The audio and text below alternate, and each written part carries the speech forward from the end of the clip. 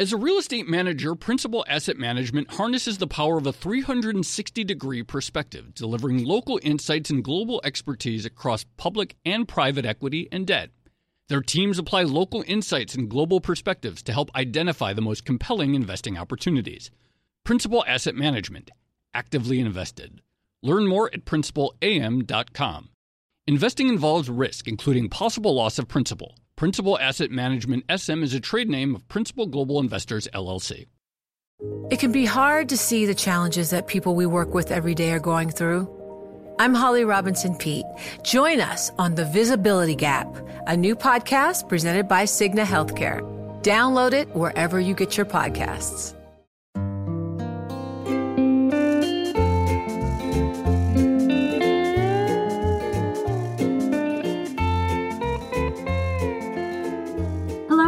Welcome to another episode of the Odd Lots podcast. I'm Tracy Alloway. And I'm Joe Weisenthal. So, Joe, I know I said our LIBOR series was at an end, but as we discussed in the previous episode, I lied, and I sort of lied twice because we have 2 extra episodes, and this is the second one. Although I promise this is actually the last one. Who knows? Maybe this won't be the last one.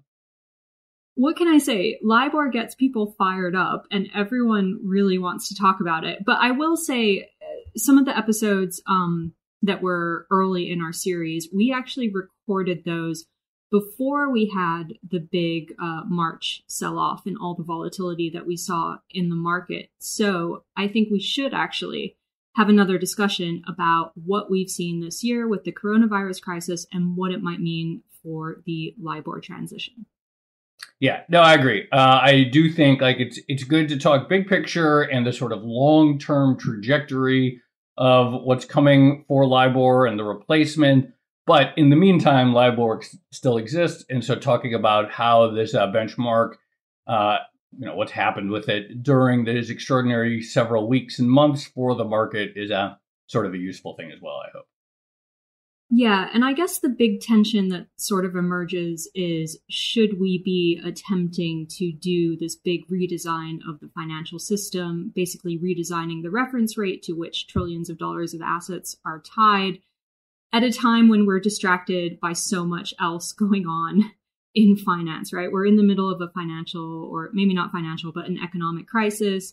The Federal Reserve is rolling out all these new programs. Regulators are, looking at financial stability, things like that. Should we be tackling LIBOR at this exact moment? So we're going to explore that tension in this discussion.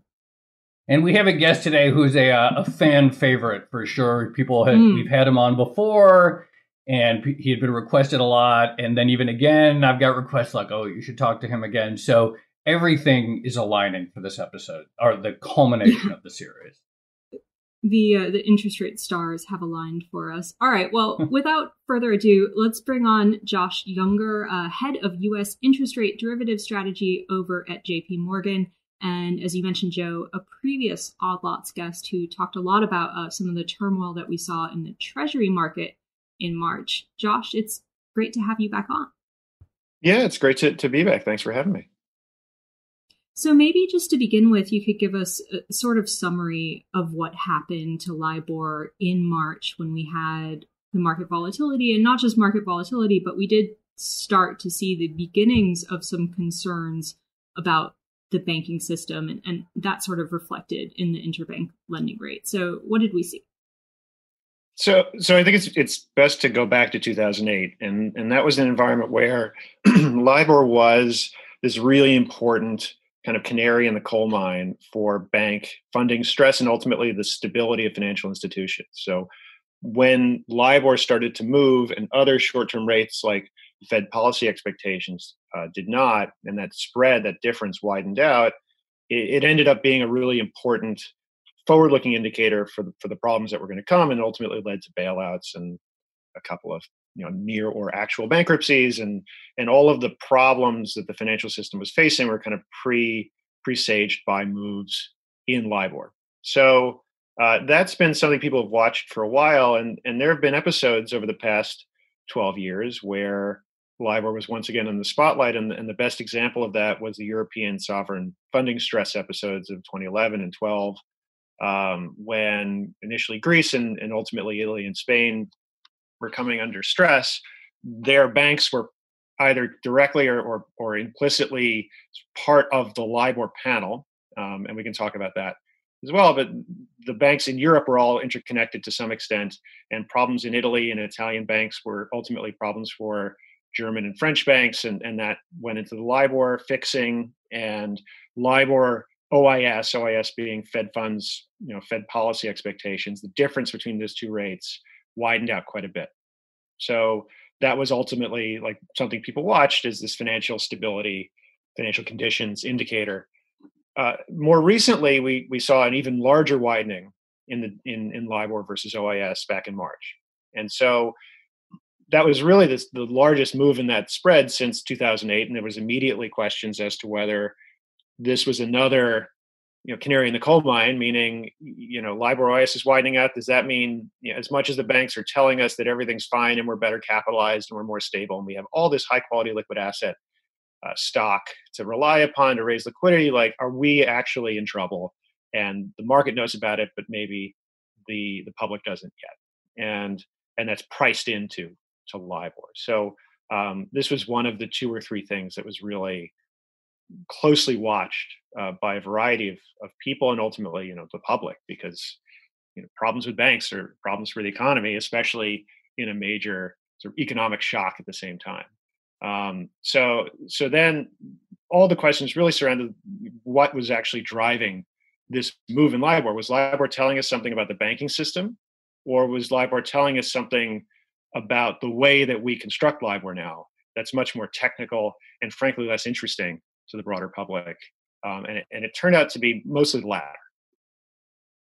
So explain that further. I mean, actually, when we talked to you last time, which may have actually been at the very end of March or maybe early April, we still were right in the thick of the volatility. But a lot of that conversation was about what was going on, not with the banks per se, but with other entities that were trading treasuries and trading futures and the illiquidity in that space. So from your perspective, what was LIBOR? What was that widening really telling us, and what did it have to do with the volatility at the time?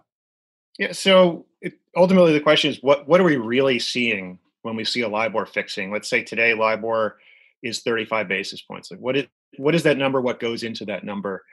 In the pre-crisis days, where there was a lot of interbank trading of short-term lending and so forth, like LIBOR had actual transactions behind it because banks would do those short-term loans relative to each other. But somewhat tongue-in-cheek, we say these days there's no I in LIBOR. The I stands for interbank, and there's no interbank trading, or there's no significant interbank trading. And so the Intercontinental Exchange is the benchmark administrator. They put out a couple of years ago revised guidance for panelists as to how to submit their quotes. So to quickly review, LIBOR is this panel of banks, large international banks that are active in short-term markets. Every day they're asked where they think they can borrow, and they're supposed to put in a number, and you don't have the option to just pass. So you have to put a number in every day. It's easy to put in a number if you borrowed money that day, and that was very frequently the case in the sort of 2000 to 2008 period, and even earlier than that. The problem is now, because there's not much interbank lending and borrowing, they're forced to rely on the commercial paper market. So the question is, did I issue commercial paper or a certificate of deposit today? And if I did, then I've got a really great way to make my quote, because I borrowed money today. Let's say I borrowed at 40 basis points. So I tell the ICE that I borrowed at 40 basis points. But when we look back over the past year or so, on average, of the 16 panelists, only say 4 or 5 on average are doing that on a given day. So what do I do if I don't have a transaction to point to? And the ICE released what they called a waterfall, basically a prioritized list of other things you can look at to come up with a number that's supposed to be like close to where you could borrow, but you're inferring it, you're not actually observing it. So one of the interesting things that happened to LIBOR in March was it hit a pretty sharp peak. I think it was something like, I want to say 1.4 or 1.5%. And then it took quite a long time to sort of start coming down, even though the Federal Reserve was unveiling all these new programs to inject liquidity into the economy. The technical dynamics that you're describing, is that something that would, I guess, prevent central bank stimulus measures or monetary easing from impacting the LIBOR rate as well? Yeah, there's definitely a policy transmission issue. So when the Fed moves interest rates around, they're ultimately trying to stimulate the economy through the cost of loans. The problem is they target the federal funds rate, and there's not a ton of loans tied to the federal funds rate. So when the Fed moves interest rates, they rely on the relationship between that federal funds rate and other interest rates to actually sort of get the stimulus into the real economy. And as I'm sure your other guests spoke about, the LIBOR is by far the most pervasive of those interest rates. So to some extent, if it doesn't get passed through the LIBOR, then it doesn't have nearly the same effect. And when the Fed cut rates 100 basis points, LIBOR didn't really move in March. And so you didn't really have a ton of stimulus, at least immediately into the economy. There's also the question of whether interest rates were really the thing that was causing issues, which I think is a different conversation for somebody with more economics training than me. But if we say the Fed's trying to do what they can, lowering interest rates is the most straightforward and classic thing they can do. If that's not passed through the LIBOR because of these technical issues, you've got a problem. And so, what I was kind of alluding to earlier is that there weren't a lot of transactions. And when we talked in April, one of the issues was that the capital markets essentially shut down. So what was typically 4 or 5 panelists issuing commercial paper on a given day, which is, again, a pretty small fraction of the total number of panelists, that number went to like 2 or 3 when LIBOR was rising. So the rise in LIBOR, to a large extent, reflected other kinds of funding stress that are not really tied to like bank credit. So this wasn't really about the ability of banks to repay loans because of the risk of bankruptcy or failure. It was about the cost of securing dollars through other sources and just the scarcity of dollar funding in general, which is a very different thing, and it, frankly, much less concerning for overall financial stability, because if bank credit is in question, that has all kinds of knock-on consequences for the economy, which we learned about in 2008, 2009. Well, so in March, the rise in LIBOR didn't necessarily reflect what was going on with bank credit, which is good. But in terms of its function as a benchmark for all kinds of loans and derivatives and other instruments, was it still basically serving its purpose if it was a measure of overall funding conditions or funding stress elsewhere in the financial system? That doesn't necessarily strike me as a bad measure to still use if we're going for LIBOR's main purpose. Well, so I guess when we think about LIBOR, like, what is it supposed to do? Like, why did we make an index out of bank borrowing in the first place? Because we could have just tied everything to Fed funds, right, or the prime rate. Like, we have the prime rate. That's an alternative.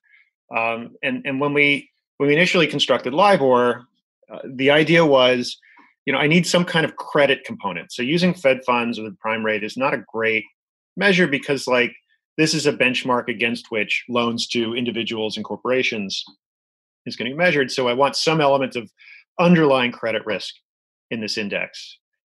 So who's the best credit around? Arguably, it's the largest international banks. So the question is, if I want to borrow money, I, Josh, want to take out an adjustable rate mortgage. My credit is 275 basis points worse than a good bank, right? And so I have this like benchmark that's tied to ultimately, private market, credit exposed institution, but one that's kind of high up on the scale of qualities of credit.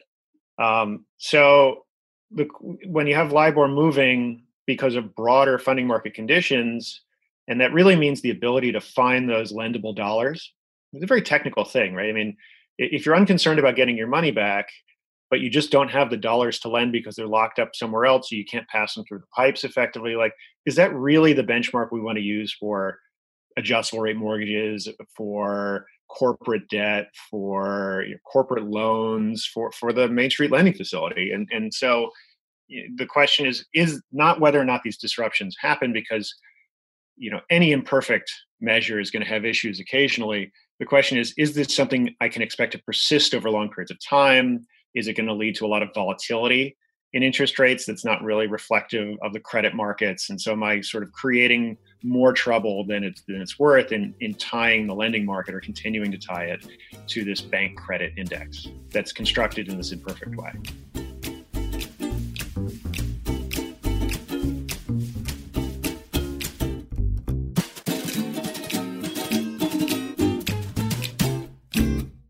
As a leading real estate manager, Principal Asset Management harnesses the power of a 360-degree perspective, delivering local insights and global expertise across public and private equity and debt. Our experienced teams are uniquely positioned to uncover compelling opportunities in today's market, giving our clients an exclusive advantage. Principal Asset Management actively invested. Learn more at principalam.com. Investing involves risk, including possible loss of principal. Principal Asset Management SM is a trade name of Principal Global Investors, LLC. So I think you actually coined the term zombie LIBOR. I think you were writing about that possibility back in September. When you look at what was happening in March, where, you didn't have a lot of these lending transactions on which to actually base LIBOR, do you think the risk of ending up with zombie LIBOR, as you put it, is increased, or that there's proof that we're sort of heading in that direction? Well, the zombie LIBOR outcome, and just to review, I mean, that's a scenario in which you have this panel of 16 banks, and starting in 2022, the beginning of 2022, the regulators are going to allow banks to drop off the panel. They're no longer going to compel membership, because at the moment, if you want to get off the LIBOR panel, it's actually not so easy to do, and they're doing that because they need a decent number of banks to get a decent sample in that index. And so when people talk about LIBOR's quote unquote going away in 2020, at the end of 2021, early 2022, what they're referencing is the FCA, the Financial Conduct Authority's statement that they will no longer compel membership. And so the presumption is if you don't have to stay in that club to which you would not like to join or remain, you'll leave. And there's lots of reasons why one would want to leave that particular panel.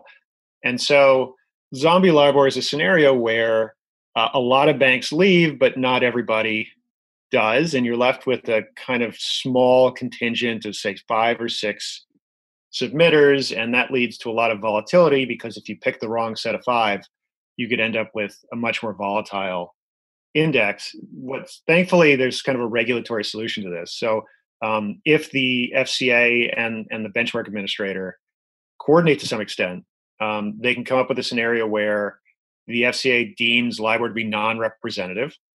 And instead of continuing to post fixings, because the ICE, the benchmark administrator, they're under no obligation to keep posting LIBOR or to stop posting LIBOR, but the FCA can simply say they don't think it's representative, but you can keep producing fixings. They have come together and said, look, we're not going to do that. Like if the FCA says LIBOR has entered a stage where it just is no longer representative of credit markets, then we, the benchmark administrator, will stop publishing it pretty soon thereafter. So I'm sort of less concerned about that at the moment because of that coordination. And that's a good thing, because like all of the rules, and we'll probably talk about fallbacks and all these other things, like if LIBOR is still getting produced, unless you specifically account for that scenario, you could end up in a situation where you keep having to reference a rate that is increasingly problematic.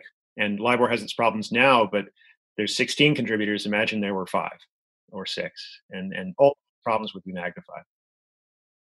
So just while we're talking about the events of the last couple of months, I mean, one of the things as this series has gone on, we've talked about the various steps, the difficulty in transition. Of course, we want to get your broader perspective on that. But have there been any substantive ways in which what we've seen since the beginning of this crisis has changed the planning and overall trajectory? So it hasn't changed the planning. The question is I think it comes back to the question of like, how are we actually going to do this thing? Meaning we can say we want to get off of LIBOR, we can threaten to get rid of LIBOR, but unless all the pieces are in place, that's a pretty risky proposition, because you're now talking about ripping out one of the central elements of the financial system in a pretty rapid fashion. I mean, 2022 is not that far away. And so you really got to make sure that you've kind of ring-fenced the potential risks around doing that, because I think we can all agree, like under normal circumstances, you don't want to destabilize the vast majority of the lending and derivatives markets, and you definitely don't want to do that now. So what about March has made that either more or less likely, getting those pieces in place to actually get to the point where we can say we're off of LIBOR and specifically stop publishing it. Because if you were to do that now, you'd have a lot of problems. So the first thing you got to do is you got to come up with fallback language that takes care of the fact that when most of the existing loans and derivatives were written, they didn't really contemplate a permanent end to LIBOR. So my favorite example of this is in some notes that are floating interest rate, which is supposed to observe LIBOR every quarter. They say, well, if there's no LIBOR today, look at the last valid LIBOR fixing you can find and use that to calculate the payment, which makes total sense if you think it's a day or two, but not if it's going away forever. So if you own a security that's supposed to pay you whatever LIBOR is now, and LIBOR goes away, you're taking the risk that like LIBOR goes away at a very low interest rate level. You just don't know. Like we don't know what LIBOR is going to be in the future. And so that's rolling the dice in a way that's not particularly appealing. And if you go to the derivatives market, which one of your other guests might have mentioned scales and stuff like that, but $200 trillion is a lot of money. And those payments are benchmarked to LIBOR. And the way those fallbacks were initially set up was they said, well, if LIBOR is not there today, then pick up the phone and call people and try to get them to quote you a level on a more informal basis. And I think it's fair to say that if banks don't want to be in the LIBOR panel for a variety of reasons, including liability and so forth, they definitely don't want to be picking up the phone and just quoting something in an informal way. So in the case where you can't actually source informal quotes, then you're kind of at a dead end, which means there is no number with which to calculate the coupon payments on $200 trillion of notional worth of derivatives contracts, which, if you were a lawyer, that would be a great setup. But for the rest of us, like that's not a great situation to be in. And so like the key is to amend all of these contracts, not just derivatives and loans, but also mortgages and a variety of other things to make sure they have, clauses that take care of this eventuality. And so that's the ISDA fallback protocol process. It sort of serves two purposes. ISDA being the derivatives industry organization is putting forward standard language for all derivative contracts to take care of this. And what they're doing is they're using a historical observation of LIBOR versus SOFR, the secured overnight financing rate, the replacement for LIBOR. So look at the difference between those two things, look at its historical average, and now what you thought was going to be LIBOR is now, SOFR plus this spread that we're going to observe over the past 5 years, let's say. So that's great for the derivatives market. And they're close to putting out, the triggering terms, like under what circumstances do you do this specifically? How do you actually calculate this spread, et cetera? And they're close to being done with that. And the key there is that once you have a standard language, you can incorporate it into other things. So a lot of the push has been to make sure that all of the cash products, all the securities and loans and other non-derivative instruments basically align with whatever language ISDA comes up with, because then you have a single industry standard.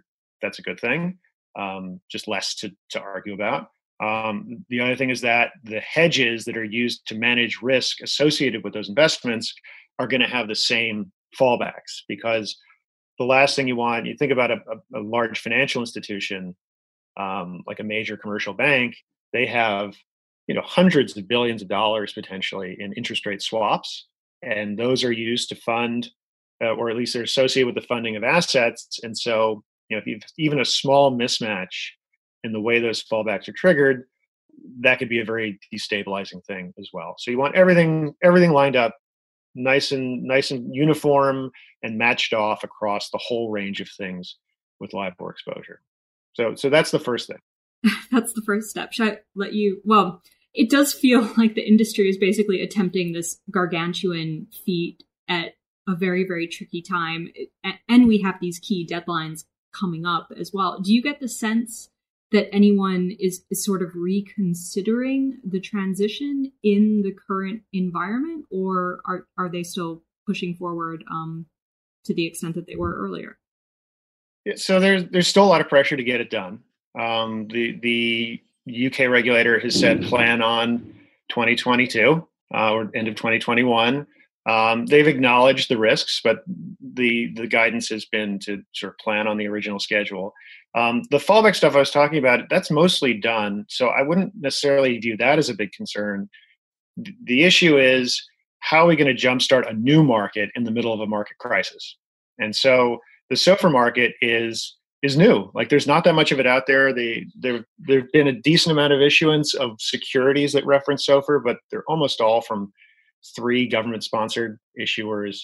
There's some trading in derivatives, both on the exchange, the futures contracts, and then, but much less in the over-the-counter swap market. And so, like, you don't have a lot of transparency and visibility into that component that's going to become central to everything. Like, we don't have a great sense of how the market would manage risk around SOFR cash flows. And the question, and this is the part that I think is the risk factor that you're alluding to, how do we get people to trade SOFR? Like, how do we actually push people in that direction? Because this book Nudge, which says you put in small incentives, people will tend en masse to go in one way. Financial markets don't have nudges; they have shoves. Like, we don't do small things incrementally. There really needs to be a strong push, because familiarity and liquidity and overall risk management strategies that tied to things, it's just hard to move. And so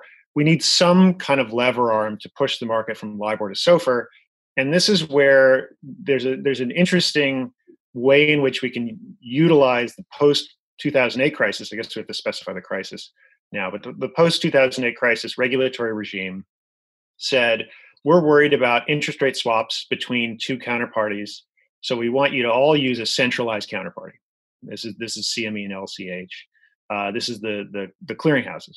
And so the idea was have a central counterparty to which all swaps are eventually facing. And that means that you can make sure that that entity is well capitalized and there's a ton of transparency. And so it's just a much less complicated market. And the reason I'm highlighting this is that central counterparty now has an enormous amount of influence over how the swaps market trades, because basically everybody, with very few exceptions or relatively few exceptions, has to do business with the centralized counterparties. There's 2 of them, the CME and LCH. So the Alternative Reference Rate Committee and others have been coordinating with them, and it turns out there is an asset which is quite large, very actively hedged, and controlled in some sense by the decisions that these 2 central counterparties make, and that is the value of all US dollar interest rate derivatives. So if I have a swap contract that I executed, say, a year ago, it was worth 0 at the beginning. This is true of all derivatives, right? They have 0 value at initiation, but now let's say it's worth $5 million. So how did I come up with that number? What you do is you say, what are the terms of this contract? How do they compare to the current terms of the contract? And what is my discount factor? What is the time value of money that I should assume in calculating the present value of those cash flows? And this all sounds relatively technical. The key is that the clearinghouses use a particular interest rate to calculate the value of those swap contracts. The gross value of those swap contracts is something like $1.5 trillion at times. And it is very heavily influenced by the choice of that interest rate. And they can, in principle, change that interest rate from the effective federal funds rate, which is what it is now, to SOFR. So now I've created an asset that is very highly correlated. Its value is very highly correlated to the SOFR rate. It's very large. It's $1 trillion. And its value changes a lot because as interest rates move, the value of interest rate swaps changes. And that means that if I was hedging changes in these valuations, I need to change my hedges, and banks do that a lot. So I've sort of created a very highly, call it convex, meaning its value changes as interest rates move, very highly convex, very large, very explicitly tied to SOFR asset that now the banks are all going to have to hedge. They're going to do that with SOFR swaps. And so all of a sudden I've created an environment where there is a lot of trading and activity in SOFR-linked instruments. And I've jump-started the market. And the plan was to do this in October. And the clearinghouses had agreed to this. They came up with a plan for it. The problem is that plan relies in part on the willingness of the market to kind of price out, to put together expectations for what long-term SOFR payments would look like versus other interest rates. And the experience of the past 2 months has not been great for that kind of activity. So the risk is that in affecting this transition, in affecting the transition of the valuation of interest rate derivatives, you sort of cause significant problems because there's not enough buy-in from the counterparties you need. And that would be very disruptive if it were to happen. Can you just explain that last part again, spell it out what the risks would be? And is there a possibility that date in October could just, I don't know, move to early next year or something like that? Yeah. So like if I'm a centralized counterparty and I'm going to switch my discount factor. Yeah. So let's say I've got 100 trades and they're currently worth $10 million using the discount factor I currently use. And now I'm going to change to that from the effective federal funds rate to SOFR. Well, I need to know not just what the SOFR rate is, but what the expectation for the difference between the new discount factor and the old discount factor are going out 10, 20, even 30 years. And so the way these expectations are usually arrived at is you have a population of specialists who really do these kinds of trades. So there's a whole market in like 30-year average difference between the federal funds rate and LIBOR. Like we trade swaps like that. And there's a population of investors who come up with those expectations through a variety of means, and then it gets priced into the market, and there's an observable benchmark.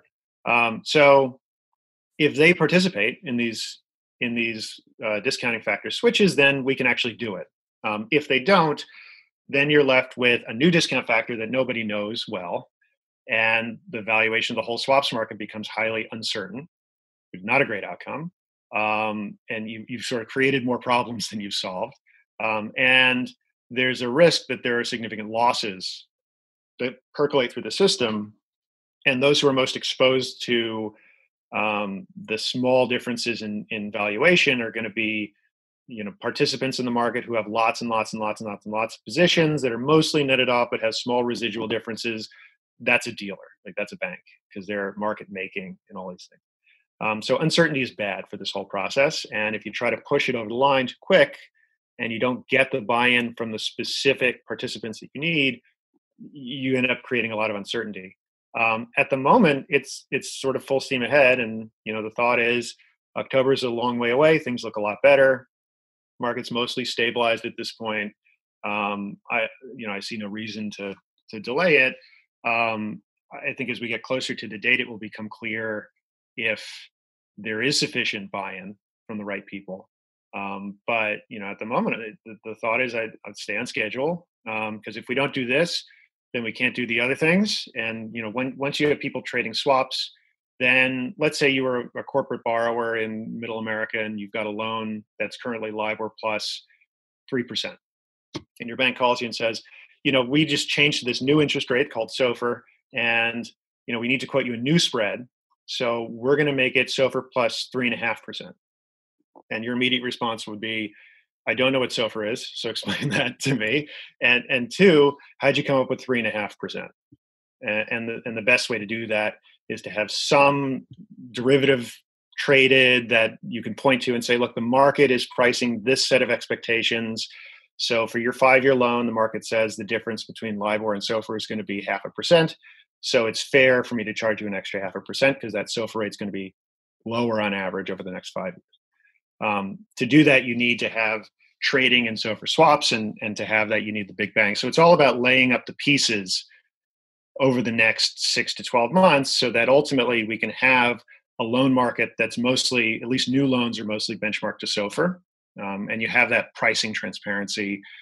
You've got participants and users of interest rate derivatives moving them to the new index. You could have the mortgage market moving to the new index for the most part. You're starting to whittle down the population of LIBOR products that you have, because at the moment it's still growing. Like the market's overall risk to LIBOR has increased, not decreased, over the past year, even as the deadline has approached. And it's because people are used to LIBOR. When we write new loans now, we typically do them versus LIBOR still. Most of those credit facilities that have been drawn on in the crisis, most of them are linked to LIBOR. Most of the Fed program was originally going to be linked to SOFR, but they changed it to LIBOR because the market's not ready for SOFR-linked Main Street lending loans. So, the way and if you have this thing where the risk you're trying to manage down keeps going up, it's not a good setup to get rid of LIBOR in 2 years. So unless you put these pieces together in a relatively precisely sequenced fashion and quickly, you're not going to have a situation where the market's ready to get off of LIBOR, on schedule with respect to the deadlines that we put forward.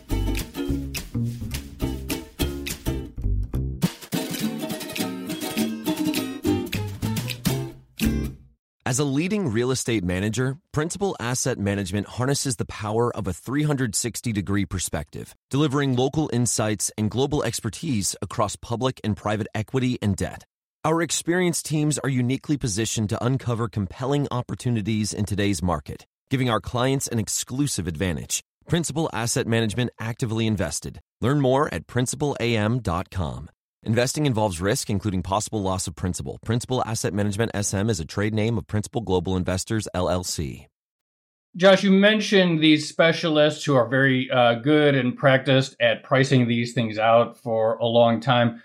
When it comes to just real quickly, when it comes to the switch to SOFR, is there any more technical challenge from their perspective, or is it, again, just sort of habit and inertia in terms of whether they'll be fully ready to do that and buying into it? I think it's a couple of things. The first is it's technical in the sense that, we need to have a sort of theory of SOFR and how it relates to other interest rates. And we have a decent sense of it over the past 5 to 10 years, but world's changing pretty quickly. And so when the Treasury wants to issue $5 trillion worth of collateral, it has implications for the repo market, which means there's implications for SOFR. And so, what does the long-term deficit outlook look like has a lot to say about how the repo market's going to behave. You've got bank regulations that are changing even on a temporary basis. So it's hard. That doesn't mean you can't come up with a number. The key is if you might be wrong, you have to be in a position to wear those losses and not have a problem. And the issue is that one of the hardest hit communities, at least in the sort of institutional investor class in March, was the relative value hedge fund and asset manager community. And that's precisely who you're relying on to come up with these numbers. And so there's a lot less margin for error if you've had a bad year already. And the willingness to participate and saying it's voluntary. Like, you don't have to do this if you're a hedge fund. Like, you can just choose not to participate in SOFR, and that's fine. And so without that buy-in, it's just going to be hard to keep the process moving along. It doesn't mean you can't sort of accept the risk of volatility and push forward and say, look, things look fine. I think they'll participate. And, even if they don't, the miss will be small, and we'll just, keep things on schedule because it's more important to stay on schedule given the level of risk that we perceive. That's a perfectly valid perspective, but, it's not clear to me that will obviously be the case come October. I wanted to ask you something sort of more conceptual about SOFR. So you mentioned at the beginning of our conversation when you were talking about LIBOR, that LIBOR does have this credit component in the sense that it's basically a sort of interbank lending rate. And SOFR, somewhat controversially, doesn't have that credit component. How do you see that impacting the financial system and transactions? And does that mean that SOFR is inherently not a sort of perfect match for LIBOR? It's definitely not a perfect match. I think there's no good answer to this problem. So on the one hand, LIBOR has credit exposure, which sort of is perceived to be beneficial in certain ways. But it kind of depends on who you are in that equation. LIBOR tends to go up when interest rates go down. That's just, interest rates go down when the economy is worse, and that means the credit outlook is worse, and so LIBOR should go up relative to other interest rates.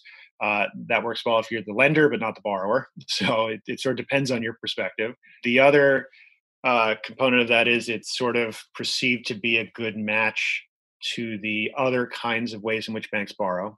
And that's another thing that's arguably debatable, but it's been put forward. The problem with LIBOR is that credit markets tend not to be very active in a crisis, which is precisely when you need the index to be its most robust. And so that's what we were looking at in March, which is at precisely the time when Fed policy needed to be passed through to the real economy through LIBOR. The rate of transactions was dropping significantly, like markets were seizing up. The only market that was much more active, or one of the markets that was much more active, was the repo market. So, the transactions that could in principle go into LIBOR in March were much fewer, and the transactions which went into SOFR were much greater. Like the repo market got more active. So the advantage of this non-credit linked, the secured lending market, so to speak, that SOFR represents is that it is more active in a crisis, more robust in a crisis than in normal times. Well, this raises a question to me, and I think we talked about it on one of the earlier episodes. Why couldn't the new benchmark just have been a direct policy rate? I mean, if you're getting rid of the credit component, why not do 1 month or 3 month or overnight rates from the Fed if that's essentially what it's going to track? So the federal funds rate is actually not a direct policy rate. So the federal funds rate is determined by the market. In the pre-crisis days when the balance sheet was small, basically the Fed would be the buyer and seller of reserves, because the federal funds rate is the cost of borrowing reserves on an overnight basis. Right. So I'm borrowing cash from another bank. And I'm specifically borrowing like reserves at the Fed. And in the pre-crisis days, like the Fed would sort of be the end borrower and lender to maintain a rate that was like pretty consistent with their target. As the balance sheet grew in the wake of the crisis in 2008, they bought a ton of treasuries, a ton of mortgages, agency debentures. So the balance sheet got a lot bigger, which meant there was a ton of cash in the market. And that meant that nobody really needed to borrow cash. Because you would typically borrow cash to make sure that you were at your minimum reserve levels for regulatory purposes. Like institution A needs $50 billion worth of reserves, institution B needs $60 billion worth of reserves. Reserves don't earn interest in that pre-crisis environment, and so I want to hold as little as possible and stay as close to my minimums as possible. Now the Fed has done two things. They've increased the supply enormously, and they pay interest. So if you're a bank and you have cash at the Fed, you get a positive interest rate on that cash. So you actually are perfectly fine holding reserves for the most part. At the Fed, you don't want to minimize your exposure. And the corollary to that is who would actually lend reserves when they're earning interest on them at a rate that might be below the interest they'd earn by holding them overnight. And it turns out that the way that the regulations were changed, the way the law was changed to allow the Fed to pay interest on reserves did not include non-depository institutions. So who's a non-depository institution? The Federal Home Loan Banking System is technically not a depository institution. And so what that meant is that they don't earn interest on their reserves, but they are part of the Federal Reserve System. So they lend out their cash at a rate below the interest on excess reserves, and the borrowers of that cash are sort of borrowing below the interest on excess reserves rate and earning the spread between the two, or possibly doing it for other sort of more technical reasons. And so it turns out that the Federal Reserve policy rate, or the target policy rate, the effective federal funds rate, represents at best on a typical day $75 to $100 billion worth of transactions, which is better than LIBOR, I should add, but not a lot in the context of the whole system, whereas SOFR represents more than $1 trillion in underlying transactions. Many, many thousands. And most importantly, the effective federal funds rate is a pretty idiosyncratic thing because it really reflects where the home loan banking system is willing to lend out cash relative to other short-term investments to foreign banks, which doesn't strike me as the index you really want to link the rest of the economy to, because it's a pretty technical, pretty idiosyncratic thing. And so SOFR represents a true market, in the sense that there's many, many transactions. There are lots of borrowers and lenders, and it's a real price discovery process that's not sort of highly sensitive to the minutia of things like home loan bank liquidity management. So it's a much more attractive rate, and the ARC sort of considered both when they were the Alternative Reference Rate Committee. They considered both and came to the conclusion that this repo rate, for all its problems, was a much more desirable benchmark than things like Fed funds. So putting it all together, And considering what we just experienced in March and April with LIBOR and SOFR to some extent, are you optimistic that we're going to meet the deadlines for the LIBOR transition? And I guess secondly, are you optimistic that that transition is going to be done in a way that's good for the financial system and that the ultimate outcome is going to be that the industry is in a better place than it was in the LIBOR days? Yeah, so optimism is an interesting way to characterize it. I'm convinced we'll get there. If it's going to be the beginning of 2022, first quarter, second half, I think there's a real risk that it gets pushed back just because when it comes down to it, the way you get the market off of LIBOR is you stop publishing LIBOR and hope that you covered all your bases. And there's always going to be a moment where you bite your lip and go, I think it'll be fine. We did a ton of work. We really looked into everything, but like you never really know until you do it. So what do I think I might have gotten wrong? And ultimately, if there's any concern about financial stability, this deadline, it's good to have a deadline. It's good to work towards a deadline. This deadline was not chosen for any reason other than we need a deadline that's realistic. So if financial stability is truly at risk, I think turning off the lights and walking out of the LIBOR room, wherever it is probably not a great idea. Whether or not that point will come, the point of confidence that we can take this risk comes on time, quote unquote, as in the first part of 2022 or 6 to 12 months later, it is very hard to say in advance. I think it really depends on how the next 3 to 6 months go, and especially that discounting switch, people call it the Big Bang discounting switch. That's kind of the next big event in that market. But I'm optimistic that it will happen. I'm optimistic that it'll happen over a timeline that's not super long. I mean, we're not talking about 20 years here. But at the end of the day, if it ends up happening in the second half of 2022 or the first half of 2023, is that a complete disaster for the market? No, we've been working on this longer than we were working on the moon landing. So what's an extra 6 months? I think gives us a little flexibility, which is not a bad thing. In some sense, there's value to acting as if the deadline is fixed, because if it gets pushed back, but you're ready at the end of 21, you got no problems. If you're not ready, then you got a big problem. So, I think the market will keep pushing towards these deadlines. Is it better for the financial system overall? I think a more robust benchmark is always a better thing. And in particular, one that's tied to transactions, because ultimately markets are about confidence and transparency. And so when we think about benchmarks that are embedded in basically everything the market touches, that it really get wound into the guts and the sort of ether of the financial system, it's really important that they be something that we can count on for a long time. And something like SOFR has a lot of features that are attractive, and the most important being that it has many transactions, very hard to manipulate. I'm sure one of your prior guests talked about the manipulation scandal. It's really hard to manipulate something with thousands of underlying transactions. It's a lot easier to do it when there are 16 panelists. And it's a market with many participants, not just banks. So it's a broad mix. Secured lending is only getting more important because there's plenty of treasuries around, and I don't think that's going to change anytime soon either. All of that's a good thing, as long as the process and the ARRC has put forward a very clear and very reasonable and very thoughtful and careful plan to push this forward. I think at the end of the day, it's kind of like every new piece of significant legislation, like everyone leaves equally unhappy. And so LIBOR transition will leave many people equally unhappy.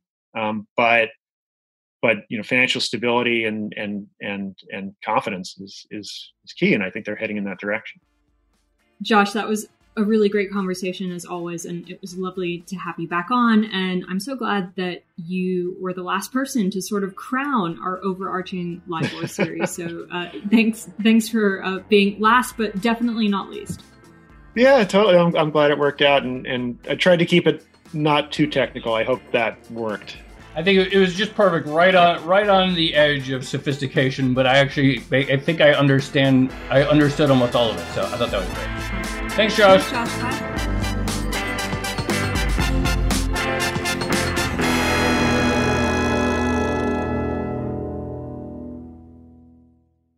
Okay, so I think we're done. I'm sort of scared to say that. I think we are done with the LIBOR series. Yeah, Josh, I think we're done for now. I mean, I do think, it's not, the topic isn't going away, but that was a really good summary. Josh is just so clear, and his ability to take a really sophisticated topic, very detailed. I mean, when I try to read on this topic, it's always difficult, but I think he's one of the sort of clearest articulators. So good place to stop. Yeah, he definitely has a way of bringing all these sort of various threads in the financial system together in a coherent way. So I guess, I don't know about you, but the overarching takeaway is how difficult it is to sort of retool the underpinnings of the financial system, and especially to try to do that at a moment like this. And of course, when everyone embarked on the LIBOR transition, it was right after the 2008 crisis. And I'm sure most people were hoping that we weren't going to get another crisis for some time. And yet, here we are, and we're basically trying to end the process in the midst of the biggest economic recession that we've seen for many years.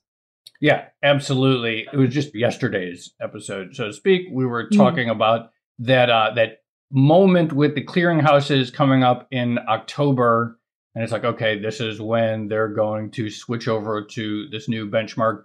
But hearing Josh talk about why even that is going to be a challenge, and how you need to get the buy-in of people who are experts at pricing this stuff, that really is sort of illuminating example of how just even one step is extremely complicated. And of course, there are numerous other steps involved. Yeah. And I love that anecdote from Josh as well about, language in the contracts that talks about, well, if there is no available LIBOR rate, you just go back to the previous one. And most people were expecting that to be, a day or two previously. But if you actually sunset LIBOR, then you could be going back years and years and years. And it's all stuff that people never really considered they would have to do. Yeah, no, it was really great. And maybe we should do another LIBOR series, but like in a year, or in 6 months or something, and then we'll see how it goes. We need to title this the Never Ending LIBOR series. I think that should be the name. I like it.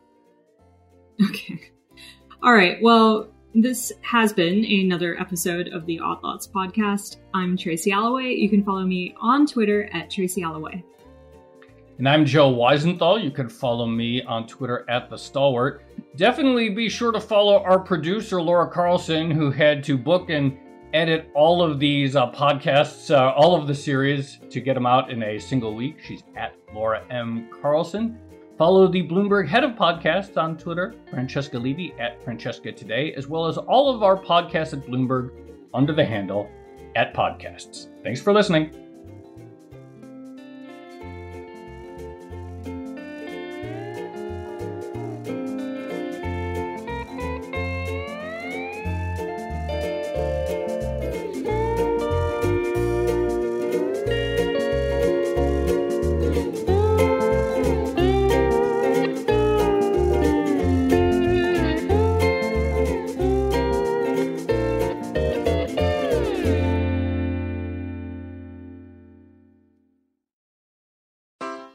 Take your business further with the smart and flexible American Express Business Gold Card.